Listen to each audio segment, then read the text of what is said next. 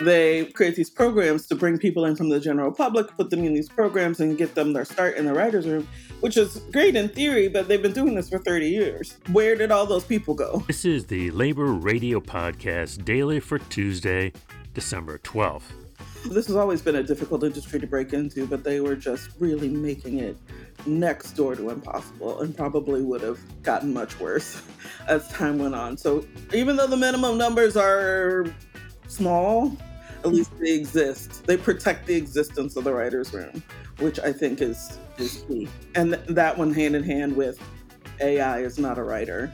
Because we could see the writing on the wall that where they wanted to go was have AI generate content and then hire one or two people to rewrite that.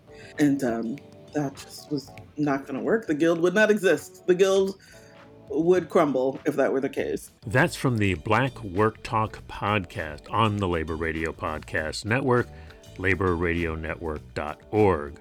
On the Labor Arts calendar, Sean Morrow, senior writer at More Perfect Union, hosts a free screening of brief films tonight about the recent SAG-AFTRA, WGA, and UAW strikes, 7 p.m.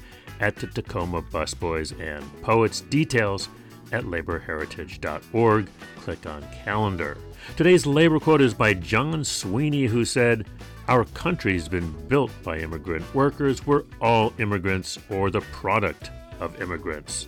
In today's labor history, on this date in 2006, a U.S. immigration sweep of 6 Swift meat plants resulted in arrests of nearly 1,300 undocumented workers.